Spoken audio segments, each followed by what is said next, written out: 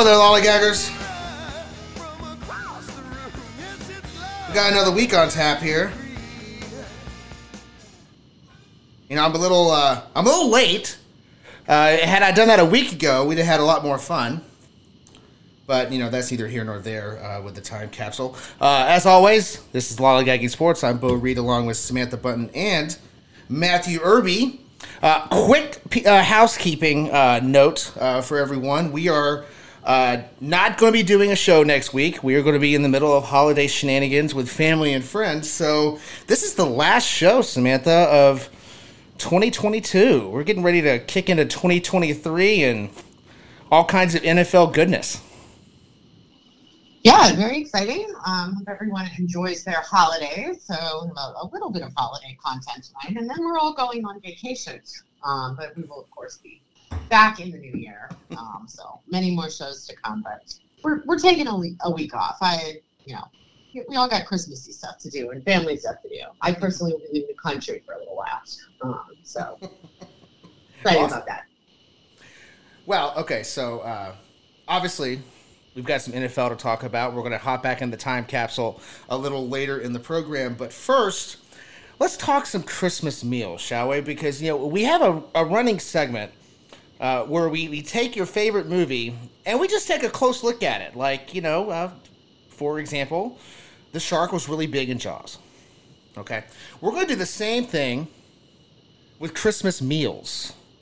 We're going to take a look at some traditional Christmas entrees and beverages and point out things that we may like really about them or in most cases not like about them. So let's kick this off. Samantha, the first thing on the list is eggnog. How do you feel about eggnog? No. that's a no. Hard pass. It's like, I don't know. I don't even know how to describe it. It's like if somebody took like a vat of like half and half and then dumped a raw egg into it and then poured a cup of sugar into it. And it still doesn't come out tasting like, I don't know, cookie batter or something like vaguely less of that. It's bad, guys. It's bad. Like, it's like milk that's kind of gone off, but also that someone filled with sugar. It's bad. It's why? Was this a staple before we get to Irby? Was this a staple when you were growing up? Was there always it was always some weird Christmas thing, like this ceramic bowl that just had this thing basically a vat of eggnog is what it was. Oh, yeah. So first of all, yeah, weirdly always served out of like a crystal punch bowl that looks like somebody's grandma would have it, or the like stereotypical thing where someone would spike the punch, you know, at the high school dance in the movie, even though I've never seen a punch bowl at a dance like ever, because who would drink out of that? But yeah, no, I'd never seen it. Like my family have never been into eggnog. Like there was never any eggnog around, but they had it at, if you're not familiar with the Episcopalian Church, mostly what we do is holidays. We have a holiday party and we kind of forget about that we exist for like a year, unless there's a wedding or a funeral. But, we do, the holiday party is big. And there was always this big honkin', and again, the crystal bowl, probably someone's grandma literally brought it in, right? With the ladle, and this big honkin' bowl of eggnog sitting there, and nobody touched it. And I think when I was like, I don't know, maybe 9 or something, I decided to try it. Like, because you're thinking, I don't know, milk, sugar, that sounds kind of good. No, not good. It had also been sitting out uncovered in, like a church rec room for hours. So I'm sure that didn't help, but haven't tried it since. Don't plan to. That's actually one of my favorite parts of Christmas Vacation, when he goes in with the moose cup, completely without the ladle, just skips the ladle, goes right for the moose glass. And I remember, like, you watch it like, that is such a break from decorum. You got to use the ladle. So you kind of freak out about that a little bit, and then you realize, oh, he's freaking out about something else. I forgot about that. Oh, boy. Irby, how about you? How do you feel about eggnog? Well, first of all, Bo, he's having a full-blown conversation with Cousin Eddie. So totally understand skipping decorum and just jumping straight to the... Cousin Eddie is a big skip of decorum. Yeah. I'm with you guys. I no hard pass on eggnog. This is one of the many foods, and a lot of these fall in Christmas time, where it's like two things. Eggs. Yes, I will do eggs. Milk. Yes, I will do eggnog. No, definitely not. And the combination, I just cannot. Samantha, I love your bringing in cake batter. Yes, I feel like that is in there too. I just but the interesting, what I do have appreciation for, not respect. I shouldn't say respect because I hate eggnog, but I have appreciation for eggnog is that it is like the Houston Astros or the Green Bay Packers of Christmas food. You either love it or you hate it. There is no middle ground. It is full-blown love or full-blown hate. It's true. That's true. I'm not really sure exactly, and just let me explain this. I'm not exactly sure where I fall into the love it or hate it, because I distinctly remember, growing up, my grandfather, my mom's side, would put basically a full bottle of Jack Daniels in his eggnog. Now, of course, I didn't partake in that until I was much older. But once I did, I suddenly changed my opinion of eggnog, mainly because there was so much Jack Daniels in it, it lost its eggnog consistency. Like, it was no longer eggnog, it was just Jack Daniels with cream. And I enjoyed that. You have just answered for me how you can make eggnog worse, which is to add alcohol to it. See, I'm the other way. I don't mind it, but it's got to be like 90% whiskey. Well, yeah, because then it's just whiskey that you drank out of a dirty glass. That feels okay. See, that's what I'm saying. Like, I don't know. Does that make me an eggnog fan or no? No, I'm thinking not. No, it just means you're willing to drink whiskey out of a dirty glass, which, by the way, so am myself. Not judging. But okay, next on the list, and this is a few things. We're just going to encompass it into one. Mold things, Samantha. This is the year where we seem to mold everything. I know this goes back to sort of a tradition of, giving some hot drinks to, like your peasants or whatever while they work the farm. Like, sorry we made you work 18 hours a day every day up until Christmas. Like, but here's some hot wine to make up for the fact that you probably lost a few toes to frostbite while tilling the land. So, okay, that's great. And then somewhere along the way, we all decided, like, hey, hot alcohol, that sounds great. And then, like, let's throw, like, a fistful of cloves and a sprig of rosemary and, like, maybe half an orange into the top of it, too. Like, it smells good. I like how it smells. I like those sort of very Christmassy spices. But, like, I'm maybe I'm the wrong person to say I don't like wine, like, at all, ever. I actually super hate it. But you know how you can make it worse? By heating it up. It's bad. It's bad. Also, cider, which I also don't like. So again, probably not the right person to ask, but you know how you make it worse? Heat it up. Irby, I'm sensing a pattern here with Samantha on the mold things. How about you? Where are you on this? The only love I have for mulled wine is Glühwein, and that's thanks to one Dwight Schrute. Speaking of his Glühwein, but other than that, no, I'm not. I just I prefer in the wine area. I'm more of a red than a white. I like a little more of an oaky wine, a red wine. So in an infused red with different fruits and spices normally would have me going, okay, I'm curious, and then I would immediately see someone heating it up and do the exact same thing. Go, no, why'd you do that? No, sorry. If I guess I need aged mulled wine so it is no longer warm. Just leave it outside, let it cool off. I can't now. So sorry. Sangria, basically. There you go. Yeah. And seeing I'm not a big sangria, I'm more of a little bit. So yes, this is not my thing. No, I will take my wine, mix the mull. Yeah, I'm with you guys on this. I will. If I'm feeling a little fluish, I'll make a hot toddy. But that's about it with me and the warm alcohol. I will be doing as I always do every year. It's a traditional. Well, it's a tradition now. It's not a traditional drink because I don't do the same thing every year. I will tell you this year is going to be white chocolate and peppermint martinis. That's this year. Last year, I forget what I did. We'll see what I do next year. Moving down the list here, Samantha, is one that's probably been on this list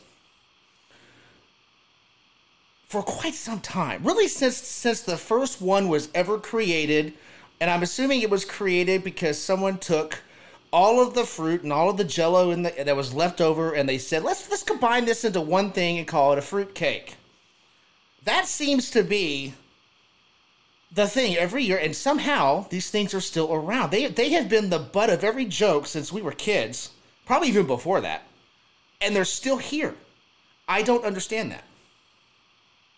I'm a little confused as to who is buying these. Like, I mean, we'll get into, like, if you think the ingredients of a fruitcake are bad, like, wait till you hear what's in a plum pudding. We'll get to that in a little while, and then, when we talk about our own Christmas traditions. But, I mean, look, it's like, nobody likes it, right? Everybody makes fun of it. Everybody has made fun of it forever. Like, I'm not sure, like, I understand the origins of it. I guess I'll probably get more into this when we start talking about the plum pudding, but like essentially it's something that you can preserve, right? Like you could mail this to someone or give it as a gift, back when you had to take like a horse cart to go visit your family and it would take you like 3 days to go like 70 miles. Like you needed something that could like withstand a trip, right? And that's what fruitcake is. It's like somebody took all the stuff in their kitchen that like if you just baked it all together would hold up for a while.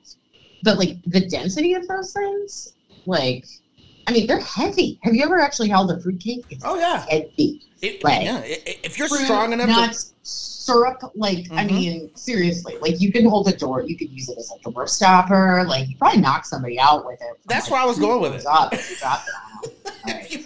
If you were strong enough, you could do some damage to that thing. Oh, yeah. Irby, you don't like fruitcake, do you? Nope. Okay, nope. We're in agreement. If the fruitcake lovers, go ahead and mute your mic for the next 30 seconds. There is not a fruitcake picture out there that I have ever seen in a recipe or wherever in a magazine, whatever, or someone actually made it, where I don't see one of two things. One, it looks like cut up gummy worms on top. Or two, it looks like a skateboarder skinned knee after falling off of a trick. Ouch. So, yeah. Nope. Can't unsee those. And again, this is another one of mine. Fruit, yes. Cake, yes. Fruitcake, hell no. I'm with you guys. Fruitcake needs to just die. It needs to go. Nobody likes it. Move on. Go find some other, I don't know, planet to terrorize. Two more. We're each gonna do. Irby and I, of course, are from Texas.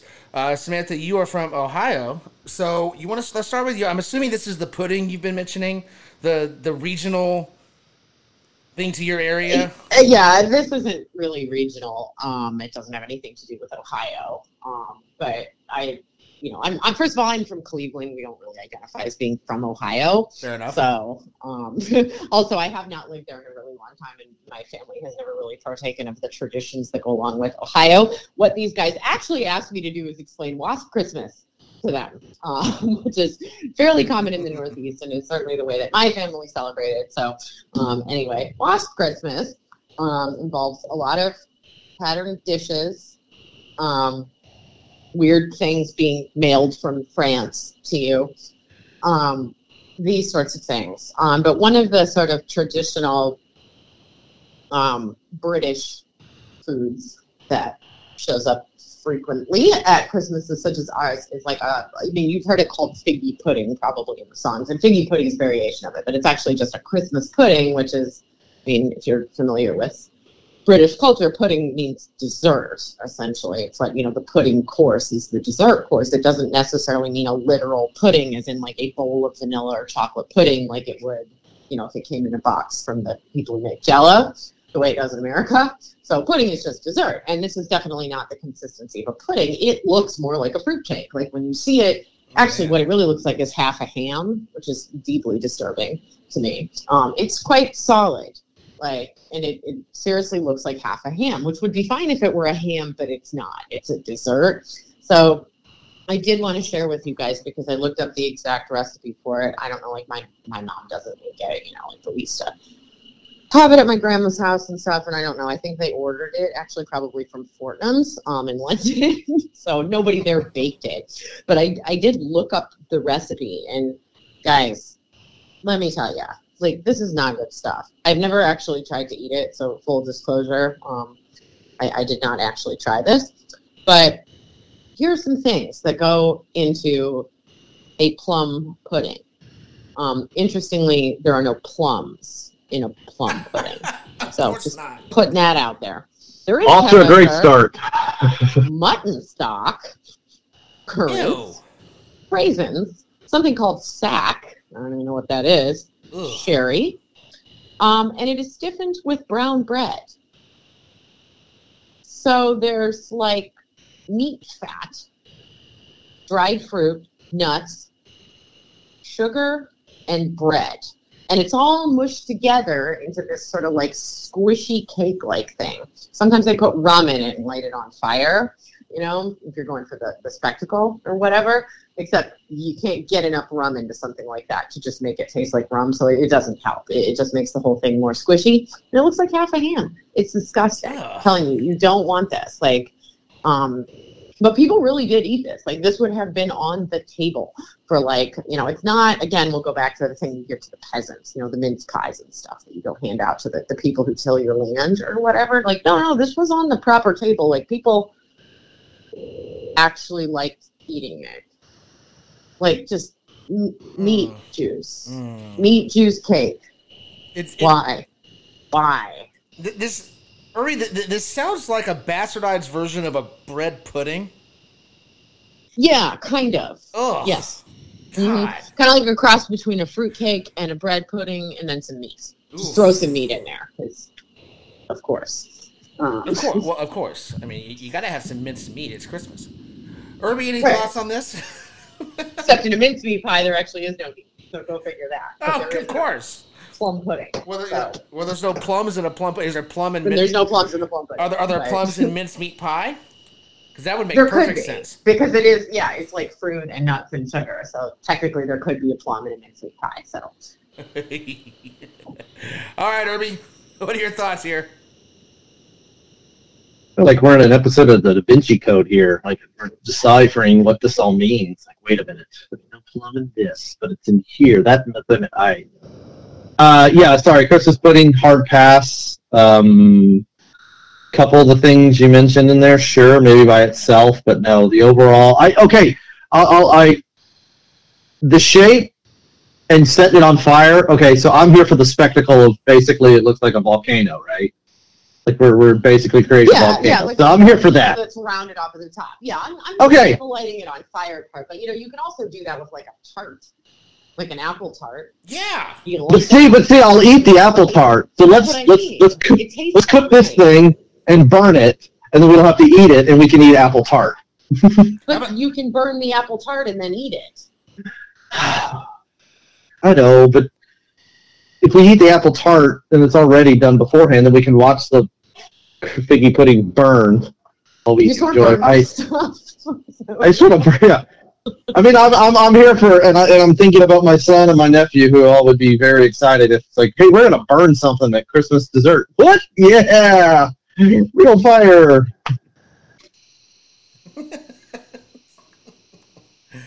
Oh boy! All right, Irby, let's finish off with one that we came up with, which it's not just Texas. I mean, this is everywhere as well. So I guess it's not. Neither one of these are regional, but this is what we came up with.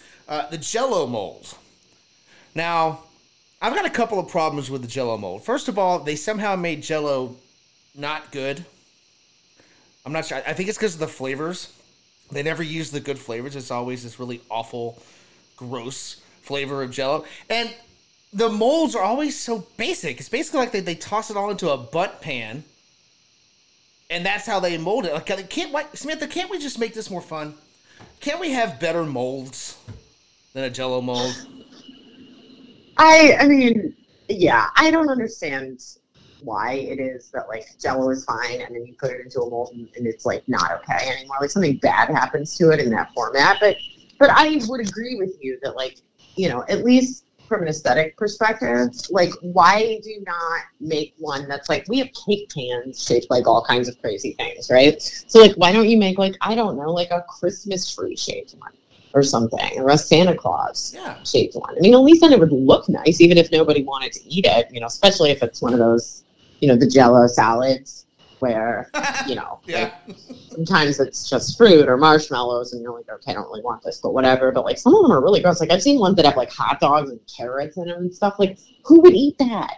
Who would eat that? Why? It's so weird. I think that might be a Midwestern thing. I don't know. Those Jell-O salads with like the pretzels and the slices of hot dog and like cheese.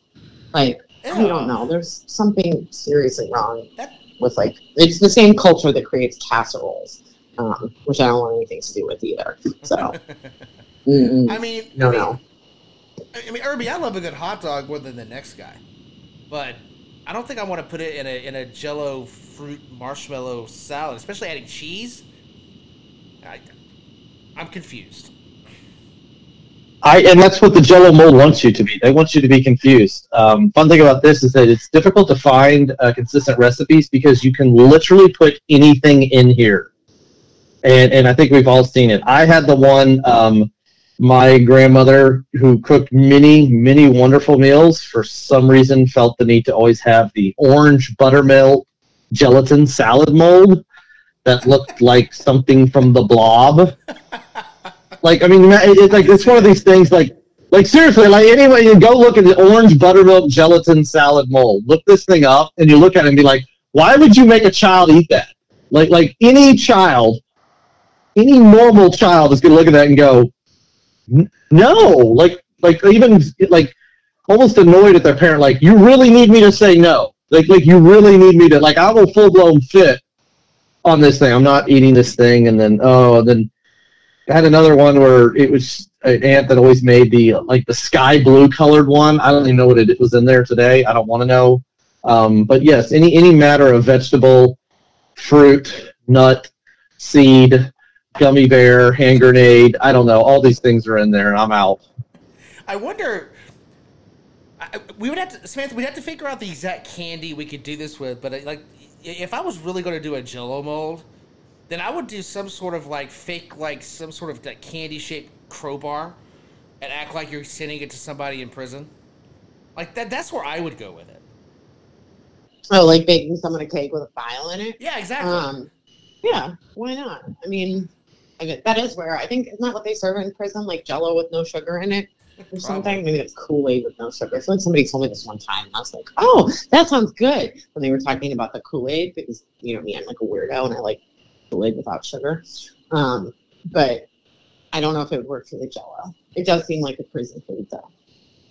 The Jell-O molds. Oh, boy. All right. Any final thoughts? You want to toss out any honorable mentions, Samantha? Gosh, okay. I'm trying to think of anything else that's, like, terrible that got served at Christmas. I mean, well, the casseroles. Again, the casseroles. Like, why do you need to put everything in one dish and bake it?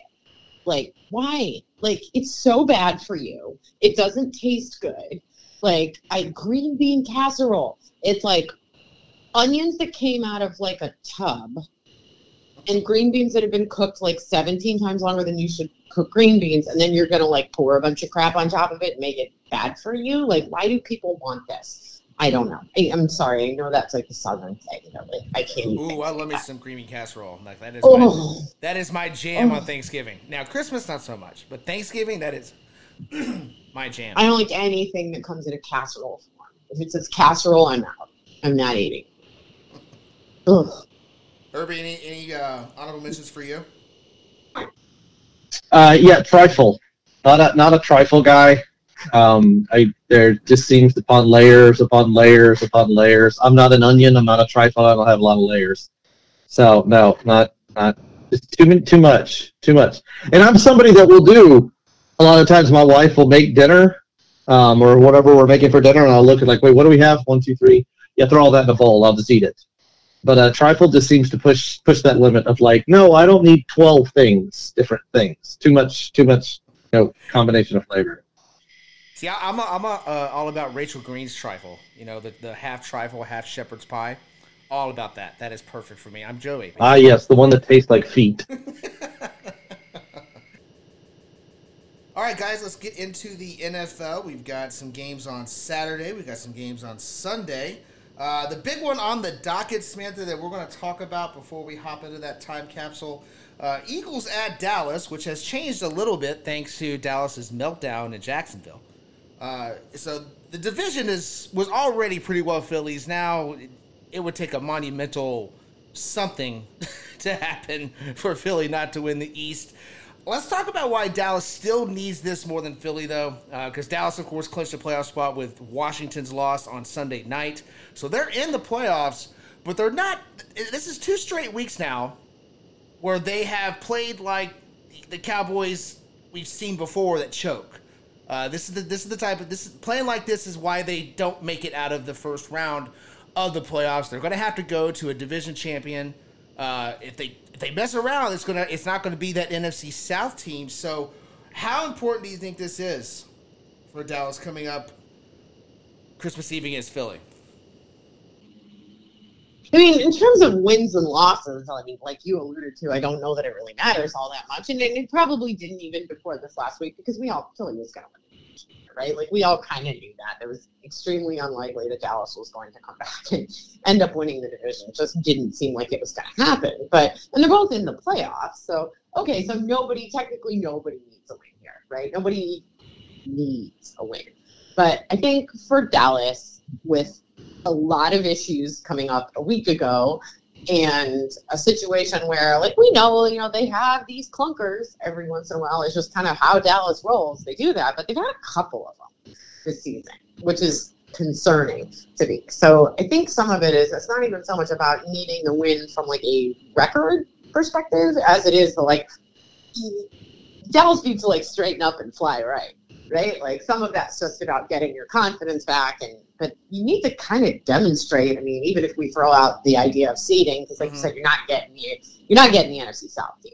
So your seeding is probably not going to help you that much, but like you need to play better to instill some confidence in your own team and in your fans and whatnot. But also, like, you're going to get booted by like a not very good team early on in the playoffs if you play the way you did last Sunday.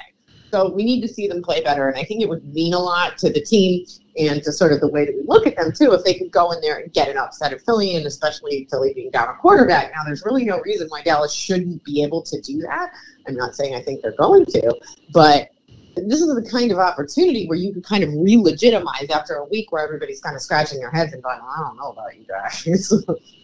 How much of this do you think is the injuries in the secondary? Because there was the defense that really was the eye opener against Jacksonville. I mean, like this. I mean, they're on what, third stringers throughout that secondary. I mean, obviously the pass rush is fine, the linebackers are fine, but that secondary has been absolutely decimated. And I think that might just be what we're seeing, and not necessarily a clunker, but the depth has just been stretched to the point where they can't do what they did just a few weeks ago.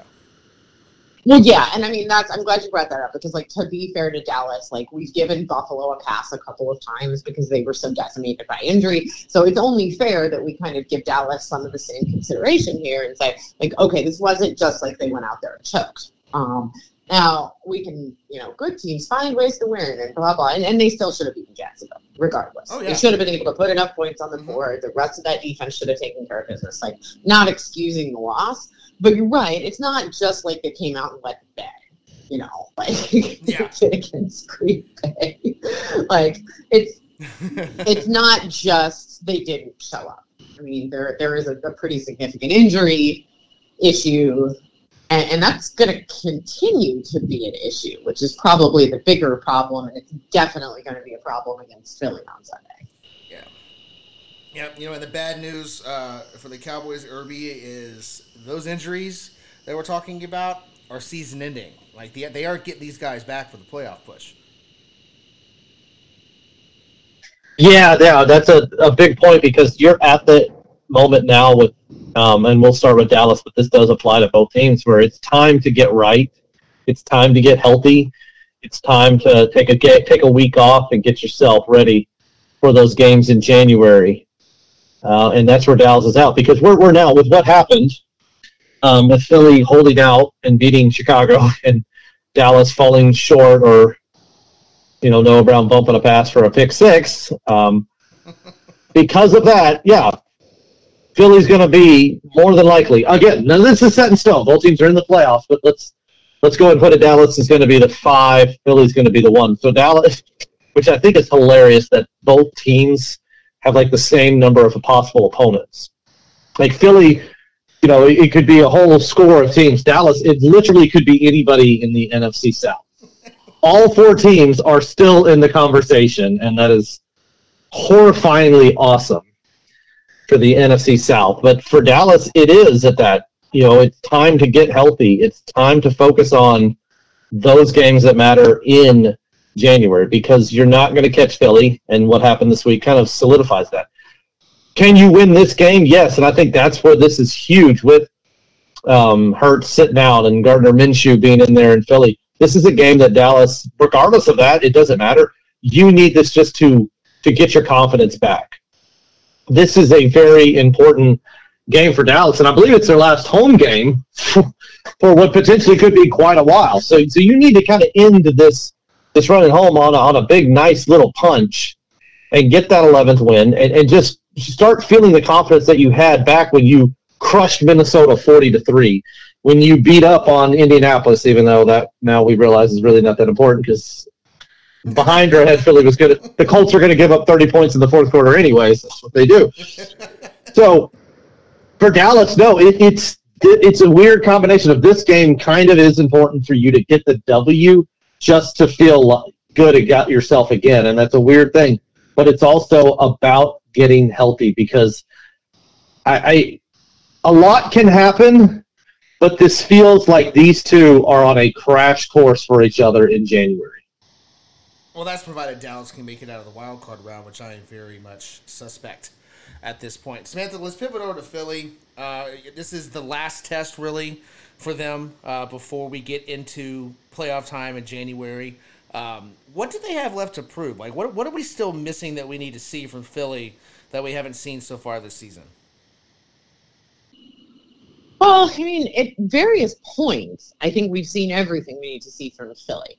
But we've also seen a few things trip them up, and generally speaking, these are sort of short-lived problems or things that kind of came up and then they adjusted and it was fine. And we're in a bit of a different situation now, because Jalen Hurts is out and Gardner Minshew is going to come in. So this will be sort of, I guess, an interesting test of that. But we're assuming that Hurts is going to be okay for the playoffs, because we're going to have to assume that until we know otherwise, based on the diagnosis and what the team is saying is that they do expect him to be back and ready to play in the postseason.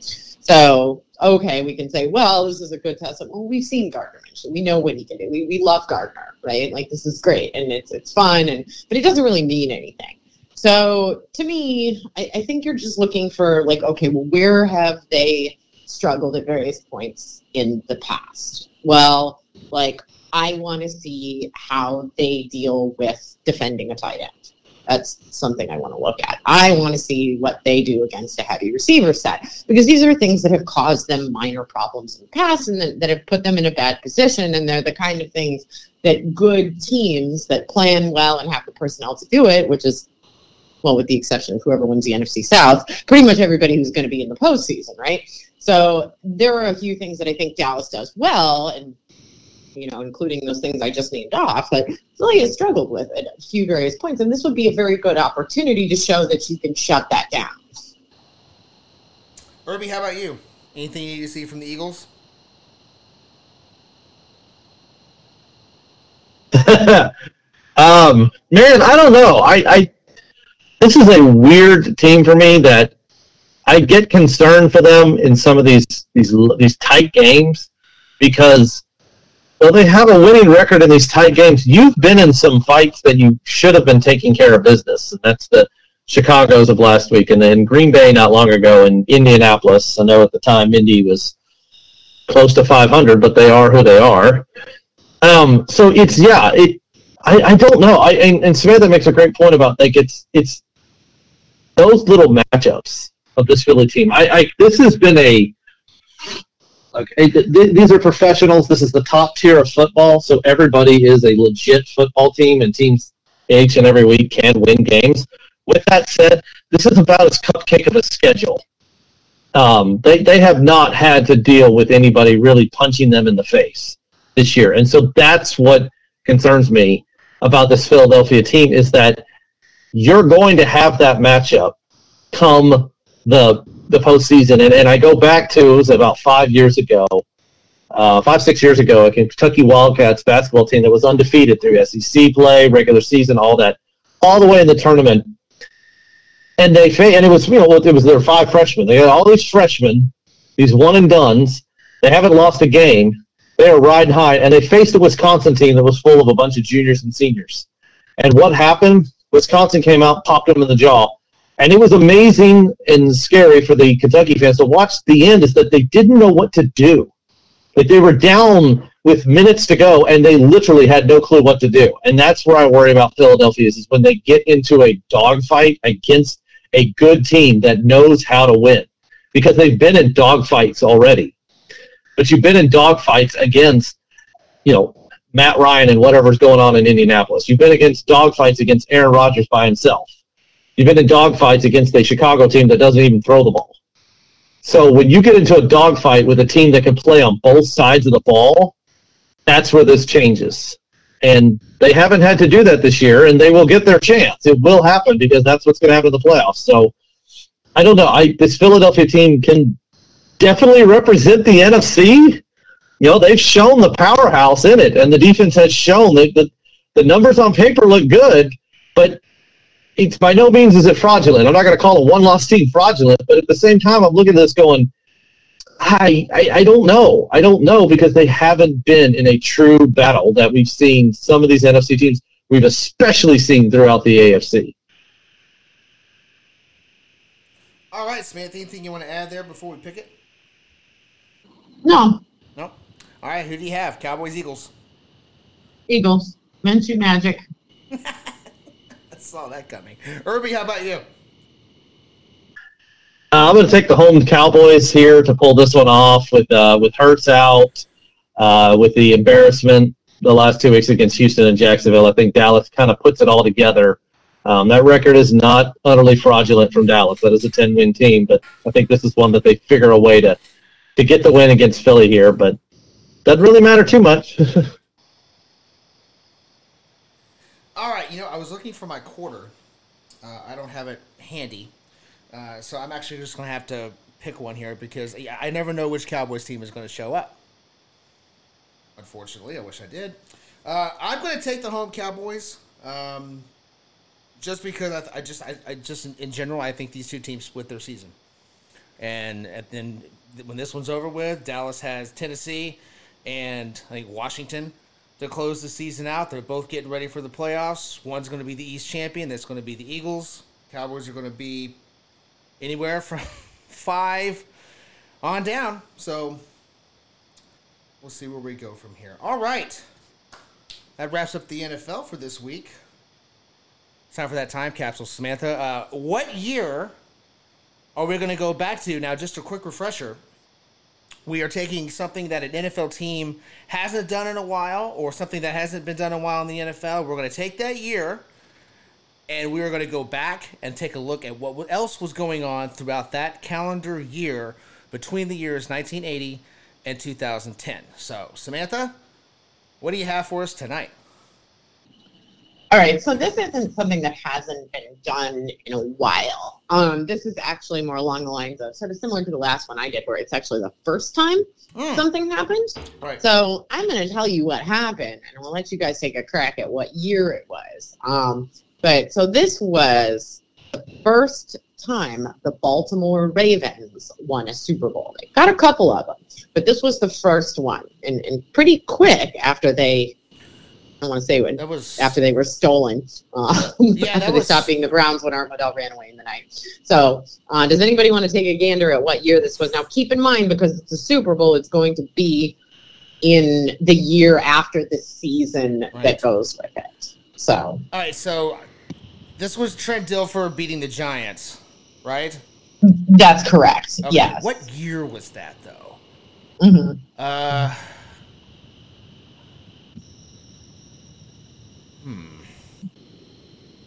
This is before some kid named Brady started making Super Bowls. Yes. It is Okay. right before that, actually. So then this is right. Yeah. 01, this is- 02? Yeah. No. 01. 01? 01, okay. I was going to say 2000 or 2001. Yeah, Right, because the Patriots win the Super Bowl the following season. That's the beginning of the Tom Brady era, right? Yes. Right. But this would be the 2000 season, so the 2001 Super Bowl. Got it. And that's the Ravens. And Bo, you were right; it was over the Giants. 34-7 was the final score. Anybody know who the MVP was? It was not Trent Dilfer. It's probably Ray Lewis or Ed Reed. Yes. Ray Lewis. It's the defense. Correct. Ray Lewis, okay, yeah. I figured it was their defense. Oh, it's definitely the defense. Yeah. And I'm blanking on, there was another pass rusher too, but whatever. And the halftime show, this is sort of, some of it makes a lot of sense and some of it doesn't make any sense, but this was Aerosmith, Britney Spears, Nelly, Mary J. Blige, and NSYNC.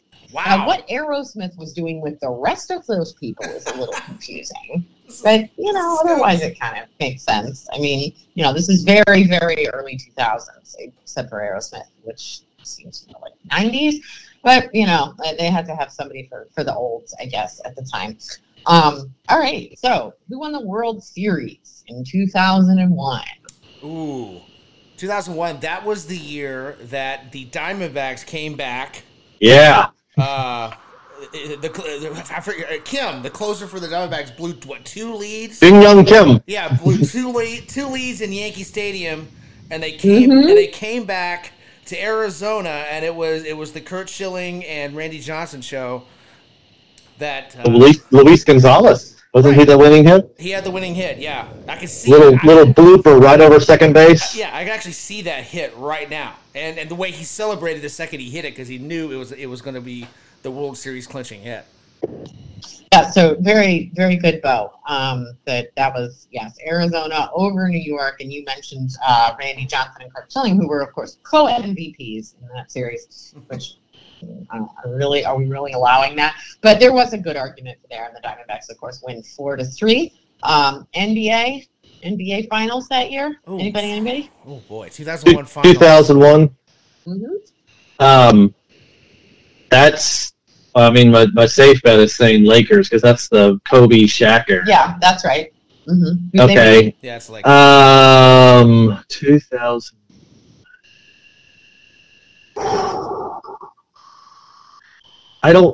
Was that the one against the Pacers? No. The one time the Pacers made no? Okay. No. Who else would have been good around that time? Yeah, who would have been good around that time? Who came out of the East?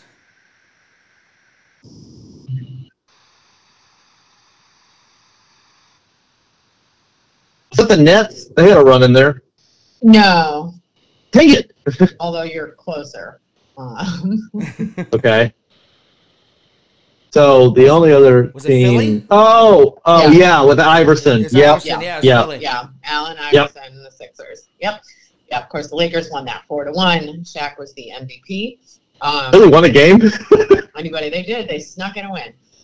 Anybody NCAA champion that year in football?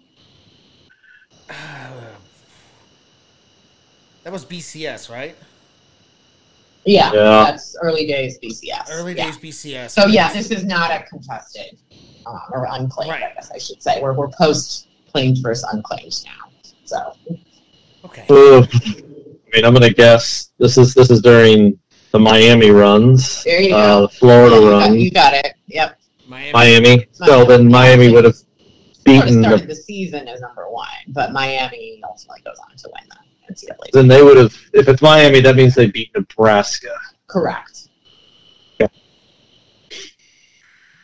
So we've got I think the big. One more. Who won the Masters that year? 2001. That's Tiger, isn't it? Tiger. Yep. Very Was good. was that the first one? I believe so. Yeah. First Masters. Okay. Yeah, I think it was. That was when he started his tear, where he ended up winning like all of the major tournaments within a calendar year, not the same season, but a calendar year. And Greg Norman was a horse's ass and said it didn't count as a Grand Slam. I think that was right when he was starting that. Well, it does. Greg Norman's never really done anything to annoy people, right? Not even lately. What? Yeah. Oh, He is right about that, but like, he doesn't really need to come out and say that. Right? Yeah. That's my point. Like, come on, man. Let him have But his due. that's Norman. That's like for anyone that watched maybe like the World Cup stuff, seeing Alexi Lawless talk, like it's so obvious the guy was jealous that he didn't get any of the publicity these people have. Like it's unreal, the jealousy. Greg Norman's the same. It's like, dude, just shut up. Like, golly. Don't talk.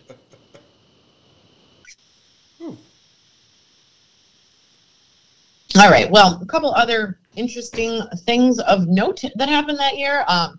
iTunes was released that year, as was the iPod, which is the greatest technological invention of all time. Yeah. R.I.P. iPods. Wow. I miss you. I love the iPods. I miss Very the angry that's iPods. been taken away from me. Me too. Also preferred the buy a song for $1 as opposed to streaming format. So I realize that it's not economically as advantageous to the consumer, but I liked it. So very sad to see those things go. But this was the year that they started, which kind of makes sense because it's also the year that Napster finally shut down. So Napster. goodbye, Oh, Napster. Very, very sad. They were finally shut down by Metallica. And Wikipedia also started this year.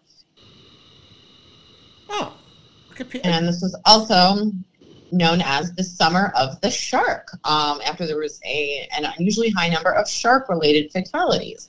So I believe it was the most since the very infamous, 1916 shark attacks on the East Coast, where there was like a rogue great white going around. By the way, go read Close to Shore if you haven't read it already. It's amazing. It's about the 1916 shark attacks. Such a good book. Highly recommend. Beautiful piece of narrative nonfiction. Also in 2001, a lot of sharks out that year too. And then of course, an average house in 2001 cost $136,000.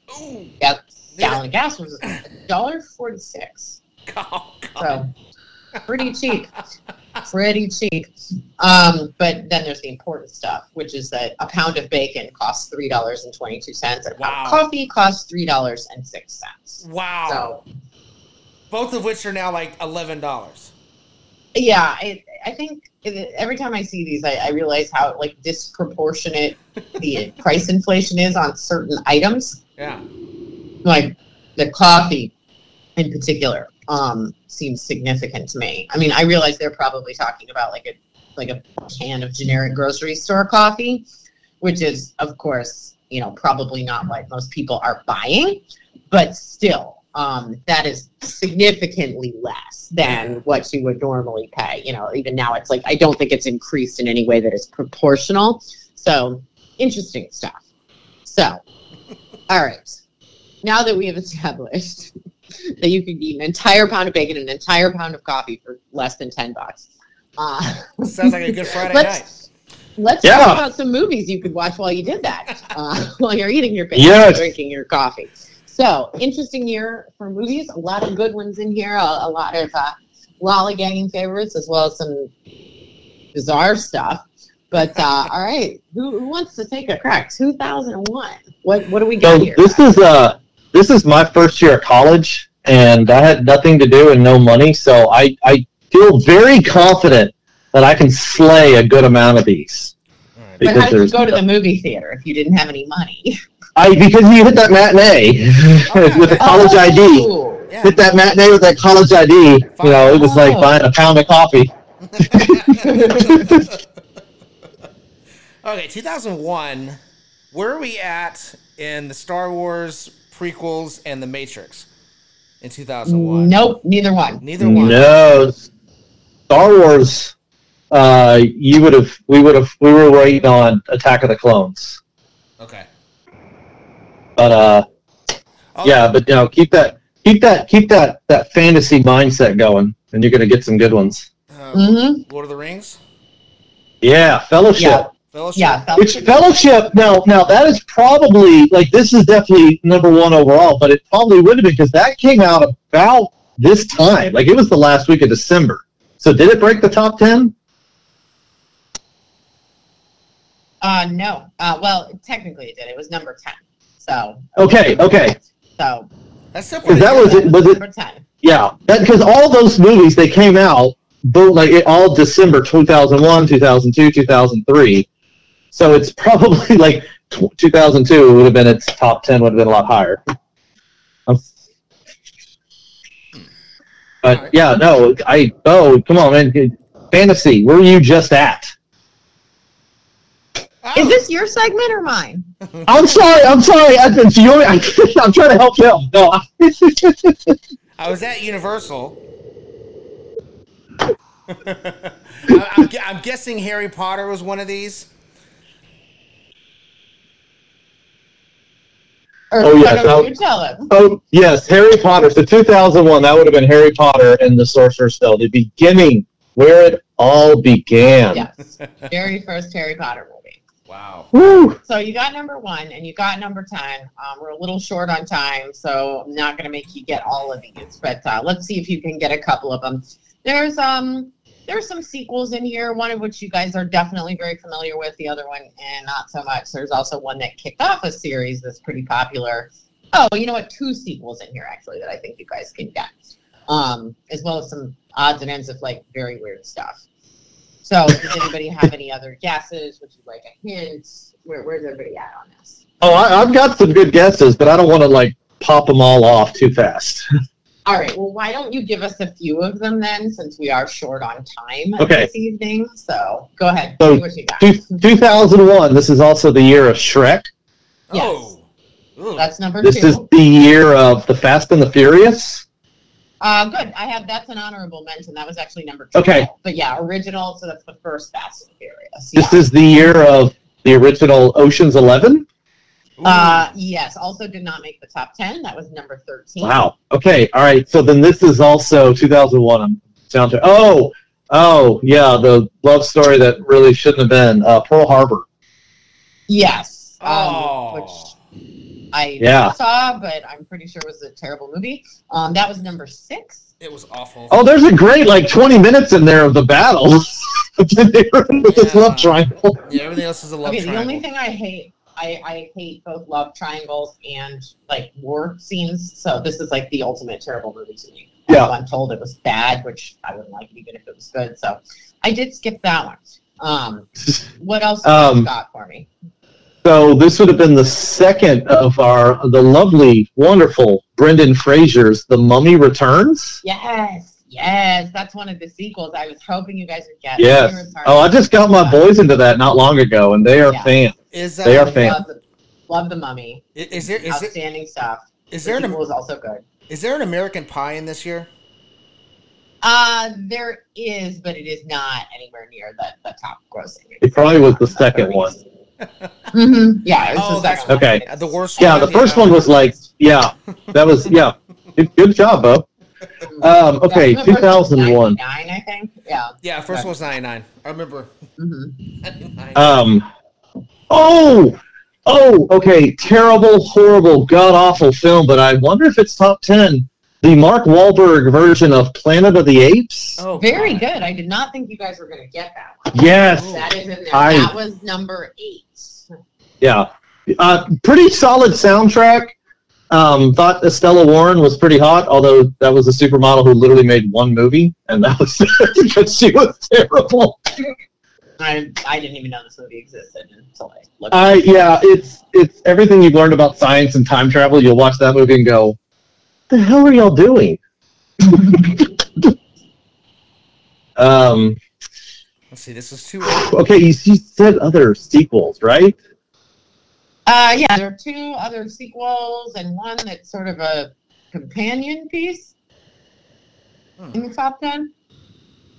And then one, you got one of the animated movies, and I need another one from you guys. Oh, so Well, Pixar. Yeah. His- So you got his Shrek. Shrek was DreamWorks. Is it Monsters Inc.? Yeah, man, Monsters Inc. Oh, good job! That's number Wow, Monsters Inc. is golly, that's 21 years ago. Yeah, that was number 3. So now Oh, you man. guys have gotten 1, 2, 3. You're missing number 4, number 7, and number 9. 4 is a sequel. 7 is a more than a sequel, and 9 is the one I was calling a companion movie. It's not exactly a sequel. It's a horror movie. Okay. Oh, is Jurassic World 3 in here? Mm-hmm. Yeah, that's number 7. Okay. Very good. The companion one is that when they remade Texas Chainsaw? No. No. Okay. This is more. It's not a remake either. It's a companion. Companion. Okay. And it's a horror movie? Mm-hmm. Companion. Horror movies were released in 2001. The companion part's what I'm like, what are you doing? We have talked about in a past installment of this the other one. We talked about it at one point. The one that's is this Jason? Is this No. No. Can't be how? No, of course not. No, what am I thinking? That's the 80s. No, it's not a slasher. It's a different kind of horror. It's not a slasher movie. Okay.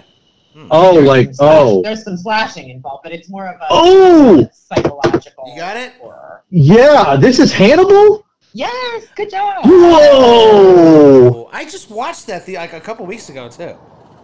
Golly. Yeah, that was number 9. All right, so just one more. This is a sequel. This is number 4. This is like an action comedy. I've never seen it. Is it a Rush Hour? Yeah. Yes! Rush Hour 2. Rush Hour 2. So you guys did great. You got all 10 of them. So good. Damn. Well done. I do remember something from college. Honorable mentions. Yeah. This is like, I was like, I don't know what I was doing. Did I watch a lot of movies in college? I guess I did. Definitely saw most of it. Before you do your honorable mentions, there was one I wanted to say, but when you were saying sequels, because it's not a sequel. Sure. Tomb Raider? Yeah, very good. Ooh. Very good. So we said, Fast and Furious was 12, Ocean's 11, 13, Tomb Raider was 14. Wow. Right, not a sequel, the original Tomb Raider. They made a couple terrible sequels. Notables, Castaway at number 16. Whoa. Wilson. Legally Wilson. Blonde at number 22. Miss Congeniality. Legally Blonde was that low down? Yeah, I was surprised by that too. Wow. Miss Congeniality, number 39. Moulin Rouge, number 44, which I thought that would have been higher. Wow, me too. Wow. I was a little bit surprised by that. And then number 56, Zoolander. Oh. Yes. Yeah. All right. So, and then, of course, moving on to the musical stylings of the year 2001. There was some good music released around this time. None of it made the top 100 list. Oh, of course and it definitely didn't make the top 10 list. So this is not a great selection of music, I will be honest with you. I certainly found plenty of things that I like to listen to then, and none of them are on this list. So I think you can get most of these. I just don't know if you want to go listen to them after the show. Probably not. Sometimes you hear these and you think, I'm going to go listen to that. These ones, most of these, probably not. But anybody have any guesses here? I don't think there's anything in here in the top 10 anyway that is connected to any of the movies. So does that include Moulin Rouge? Yeah, you're thinking of Lady Marmalade. That was number 24. So. Oh wow. Okay. Dang. What about I got one. One of them. What about the Super Bowl halftime performers? Are they on the top 10 list? Ooh, good job, Bo. Let's see. I don't think any of them are. Of course not. Good question, Bo. We need to remember that for the future. Hey, were these a halftime show? But yeah, I was a little bit surprised by that too, because when I went in looking at the Billboard for this year, I thought there was going to be a ton of NSYNC, Backstreet Boys, Yeah. Christina Aguilera, Britney Spears. There is none. Wow. You know, I'm not going to do well here then. I've got one, and it's just because a few years ago they played in our local town's annual festival. Okay. And that would be Lifehouse's "Hanging by a Moment." Did you cheat? No, I just know my Lifehouse. Literally, that was the number one song that year. That was number one. The most embarrassing thing on the list. Like, I didn't even remember that this band existed. It's such a bad song. Like nobody's gonna get this, and of course, why is that on number one? Based on like some weird obscure connection. Like, I know. Like you're like, yep. Thank you, Festival at the Switchyard. Oh, so weird. Oh, wow. I bet they did. I bet they didn't have another song in like the top 500. I mean, did they ever even have another single? Like, I don't know. Herbie, I'm shocked that was one. I figured they were near the top because that song got played way too much. It did get a lot of soft rock station airplay. That's true. Herbie, I'm going to need to see your browser history for the last 10 minutes. I'm just trying to figure out how he knew this. It's just because they played at the Festival at the Switchyard in Carrollton. It's every November.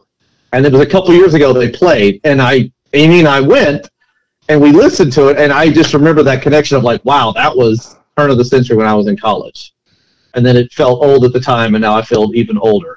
Literally the weirdest, like you said, Smith, the weird, odd, like a Slumdog Millionaire kind of connection here. Mm-hmm. So weird. So weird.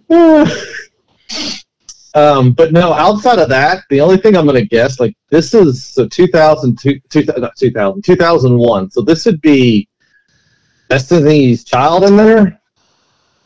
Yes, there is one. I think this album came out the year before this. So it's at number 10. But it's probably the one you're thinking of because it's the first hit. So the first hit hung around because it definitely does that say my name before this. No, it's Independent Woman. Yes. Yeah. Okay. Yeah. So that's okay. So the early 2000s was also kind of like that alternative rock and grunge. Is there any Black Cherry? Is there any The Medium? Any of that on there? Are those songs or bands? So think about what little teeny boppers are listening to. That's fair. Black Cherry. There was like an alternative rock band. But this is also Black Cherry. Yeah. So no, I'm thinking more. This is kind of the transition from like the hip hop pop era. Yeah. There's a lot. It's almost all like hip hop pop. There are like this is like just straight pop. Is there a Gwen Stefani in here? Yes, it's a duet. Okay. It's not No Doubt. It's Gwen Stefani and someone else. Gwen Stefani and someone else. It's definitely like a pop hip hop song, not a alt rock song.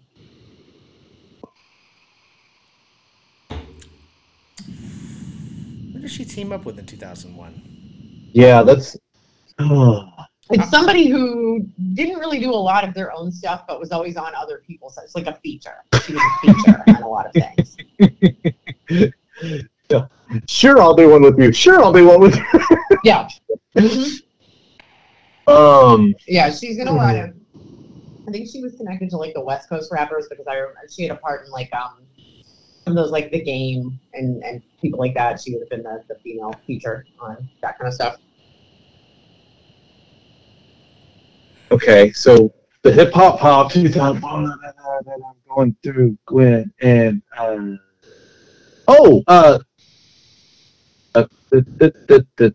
yes, called yes, that's the one. It's called Let Me Blow Your Mind. Yeah. Gwen Stefani and no clue. Eve, guys, Eve. I remember that one well. He's like, I don't know that. But yes, but you know the song. You got it right.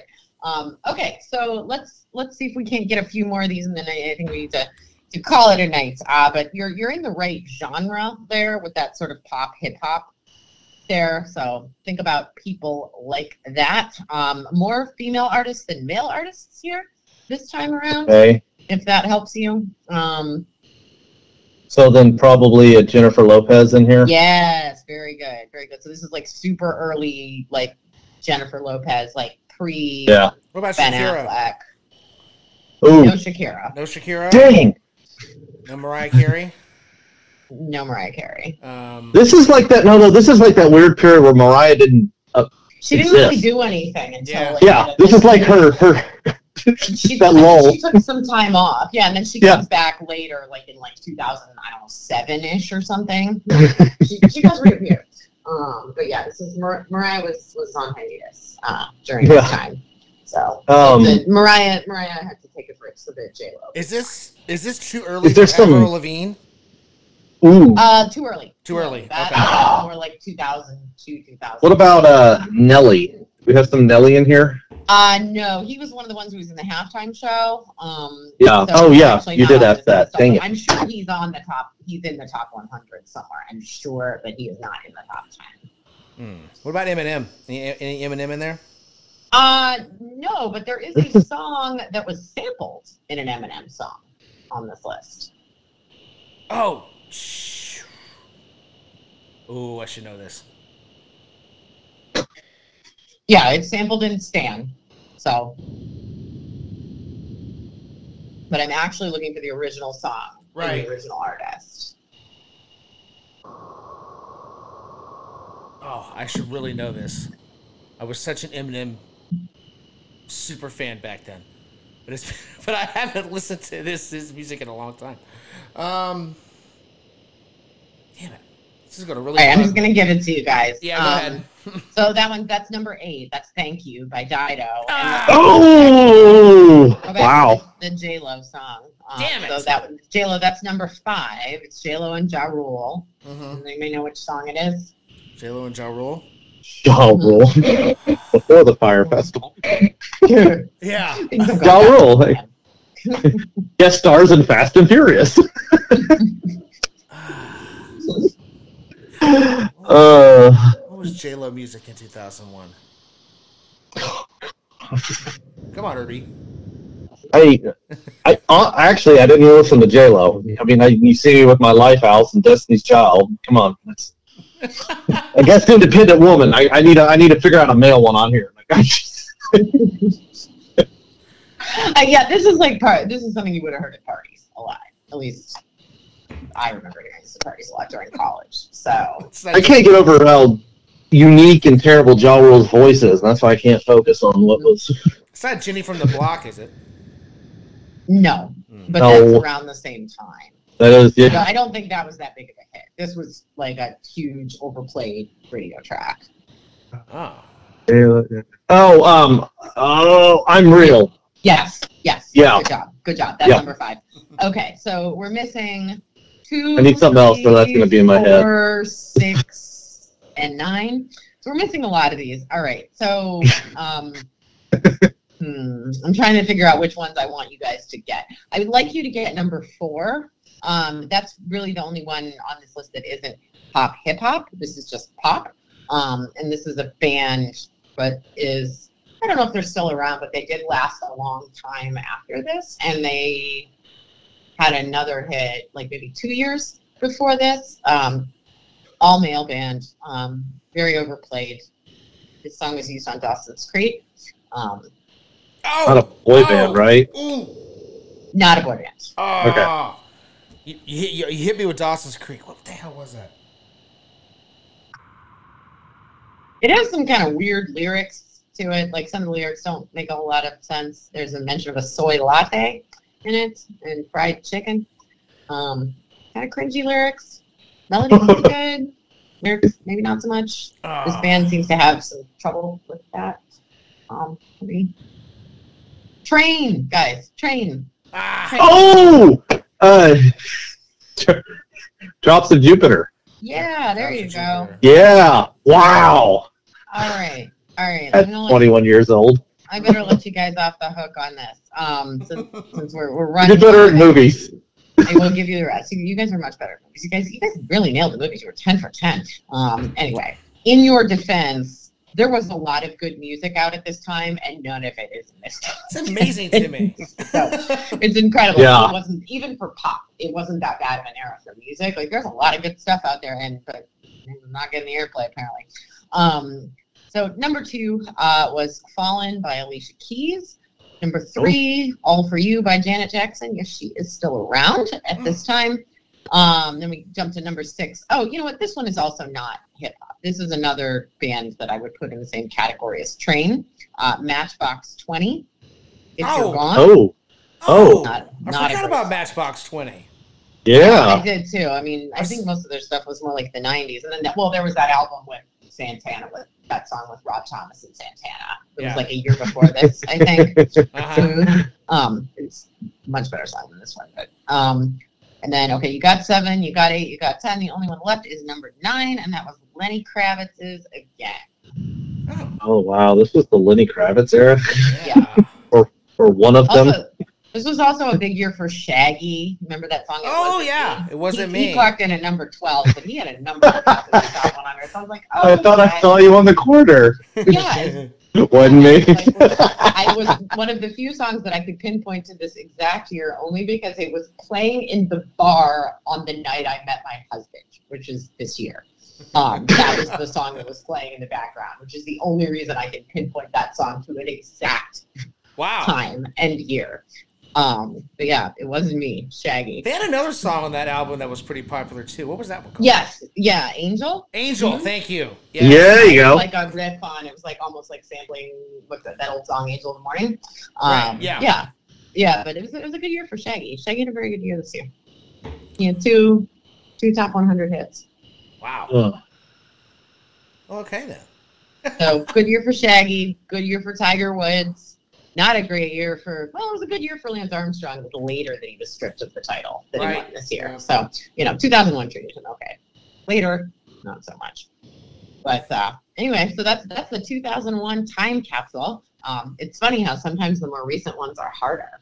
It is, We did better. Like, you guys did great on the movies, but the music, I think we have done a lot better on pretty much all the music ones prior to this. Mm-hmm. So...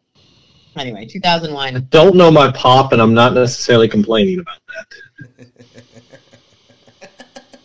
No, it was a rough year for pop, apparently. At least for the pop that was getting a lot of airplay.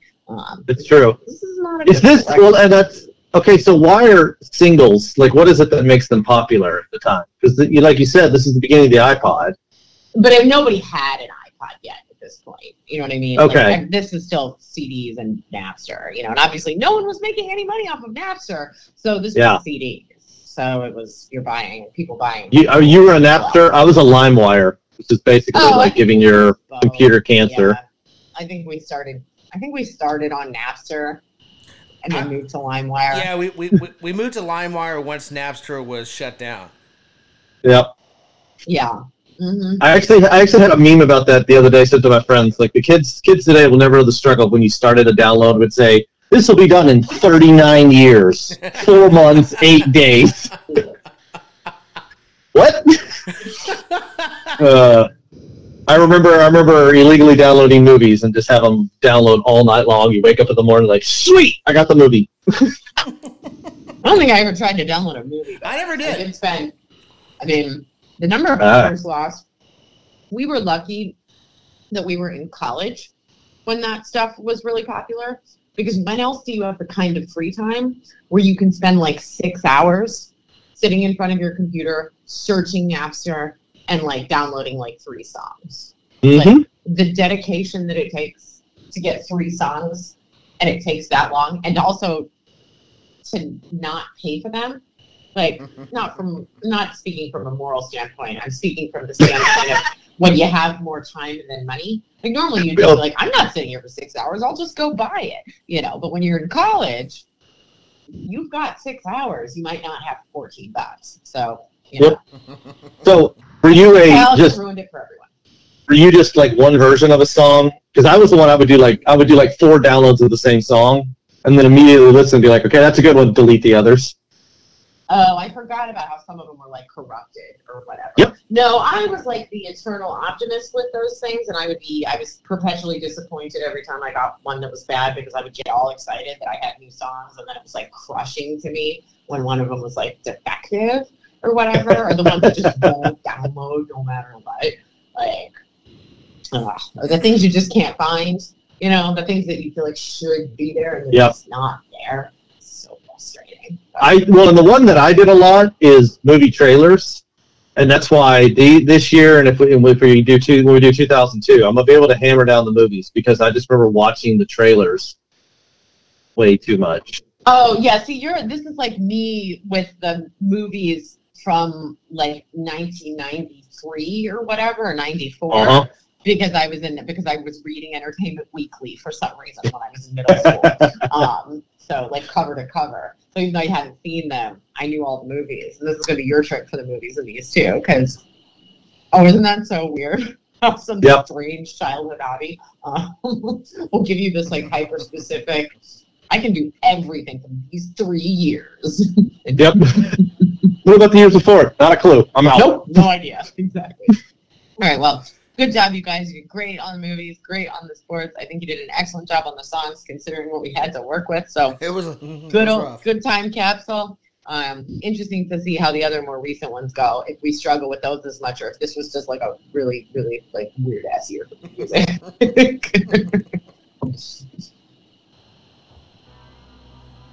It very well might have been just a weird year for music.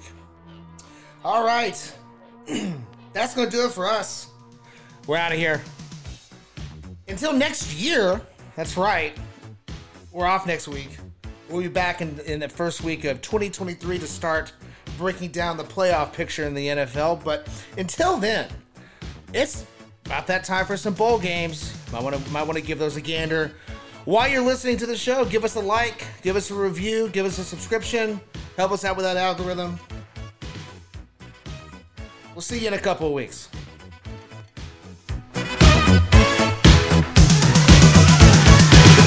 Strange in your neighborhood. Who you gonna call? Ghostbusters!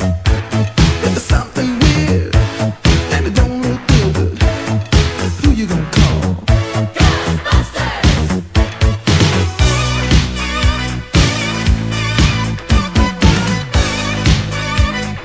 I ain't afraid of no ghosts.